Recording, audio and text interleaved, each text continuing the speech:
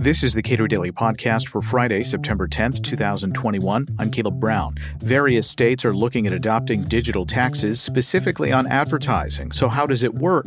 Maryland is currently trying to figure that out. Joe Bishop Henchman is Vice President of Policy and Litigation at the National Taxpayers Union Foundation. We spoke last week. You know, the line from The Simpsons I remember Mayor Quimby saying when a film production team was leaving town. On the way out, he said, "Oh, and there's also a $1,000 leaving town tax." Right. And it seems that authorities, wherever they might be, local governments, state governments, would like to collect as much revenue for anything that's just passing through. This started in Europe, where obviously a lot of these tech companies are American companies, earning lots of profits, being very successful, and the European companies don't really have that.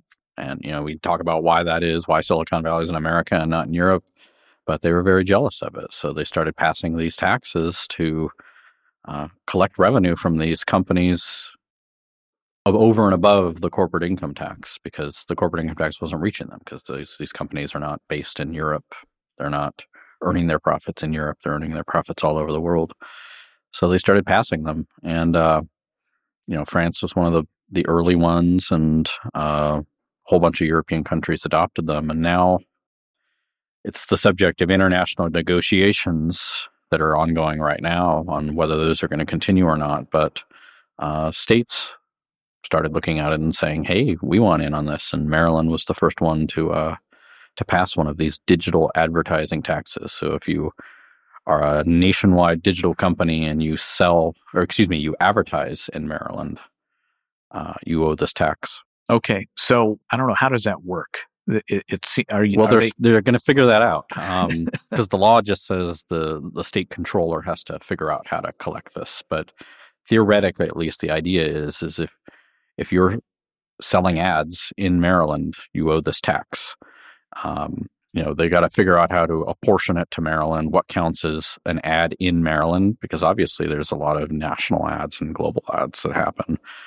It's very easy to know an ad's in Maryland when it's just in the Annapolis newspaper or only on a Maryland-focused website. But I mean, it's 2021. That's not most things now. Most advertising is way beyond that. And I kind of feel bad for the controller in one way, because this is an impossible task. There's really no way to make this manageable. And so they're probably going to either come up with some really burdensome, complicated way to collect it, or they'll punt on it to the courts and leave the courts to figure it out. And it's taxpayers and consumers that are going to suffer. How similar is this to sales taxes levied against internet firms?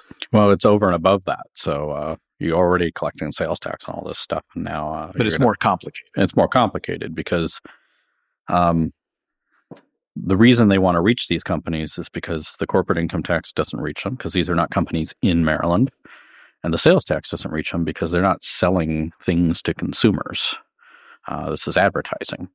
And there is a federal law that says that states can't tax the digital version of something if they're not taxing the non-digital version of something. It's called the Internet Tax Freedom Act.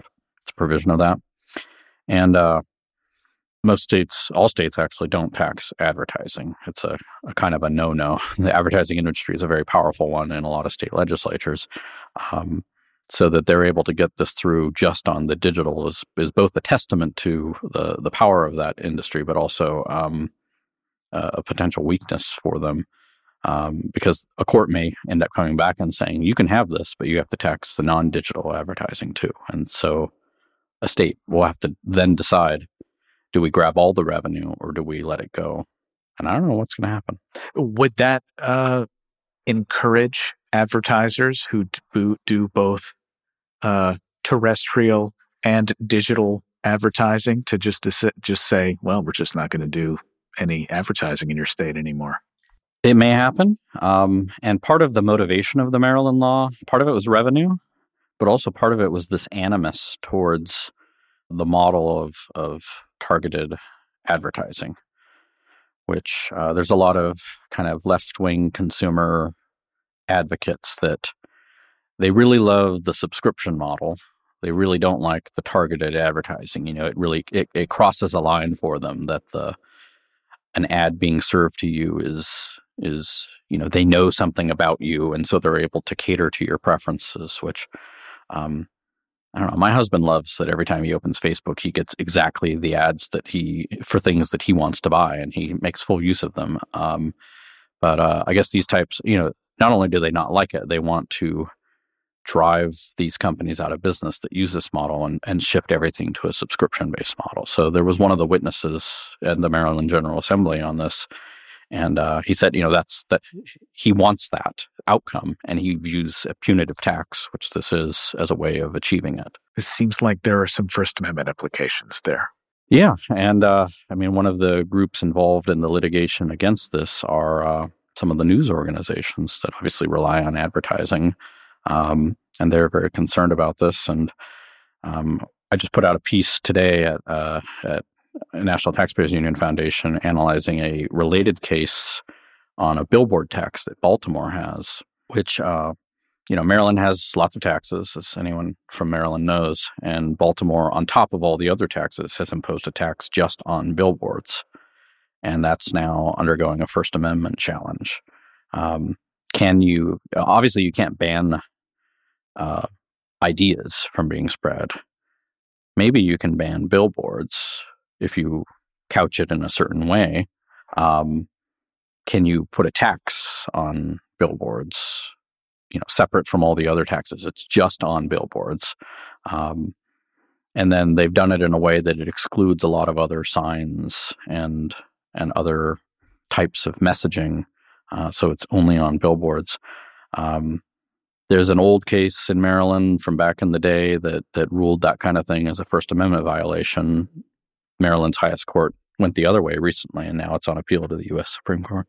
Yes, states want money, and they would like to find the path of least resistance to get it. But when you combine that with some sort of animus toward a particular activity, it seems that you're inviting substantial challenge. You're inviting all these kinds of weird complications that you expect. It's not like we're going to tax alcohol because alcohol is bad and we don't like it, and we would like it if you didn't drink at all, but we're going to tax this in order to punish you for doing it. It amazes me how many, there's obviously a lot of people in the state level that want more government programs, bigger government, and they advocate for that. But it's really unpopular to pay for those things with higher taxes on the people that would benefit from them. So, you ask people, do you want free stuff? A lot of people say yes. You ask people, do you want free stuff that you have to pay for? And then suddenly that majority disappears. And so the winning game for these legislators and policy advocates is to make the case that, somebody else is going to pay for this. Rich people are going to pay for this. Corporations are going to pay for it. People from out of state. People from out of state are going to pay for it. All of those have constitutional implications that I work on. The out-of-state one, it implicates the Interstate Commerce Clause of the Constitution. It implicates the Due Process Clause. As we mentioned, this one implicates the First Amendment. So there's a lot of litigation angles that we're pursuing on this. So there's 2 lawsuits filed right now against the Maryland case, and we're helping with amicus briefs and advice on both of them. One of them's by my old law firm, so it's a really good connection there. And then we're obviously keeping track of these in other states. There were about a dozen states that considered copying Maryland and following their lead. Luckily, all of those efforts were defeated legislatively, but we'll see what happens in 2022 and beyond, especially as the sugar high of federal money to the states runs out and they start looking for ways to keep the revenue flowing in. Joe Bishop Henchman is Vice President of Policy and Litigation at the National Taxpayers Union Foundation. We spoke last week. Subscribe to the Cato Daily Podcast pretty much anywhere and follow us on Twitter @CatoPodcast.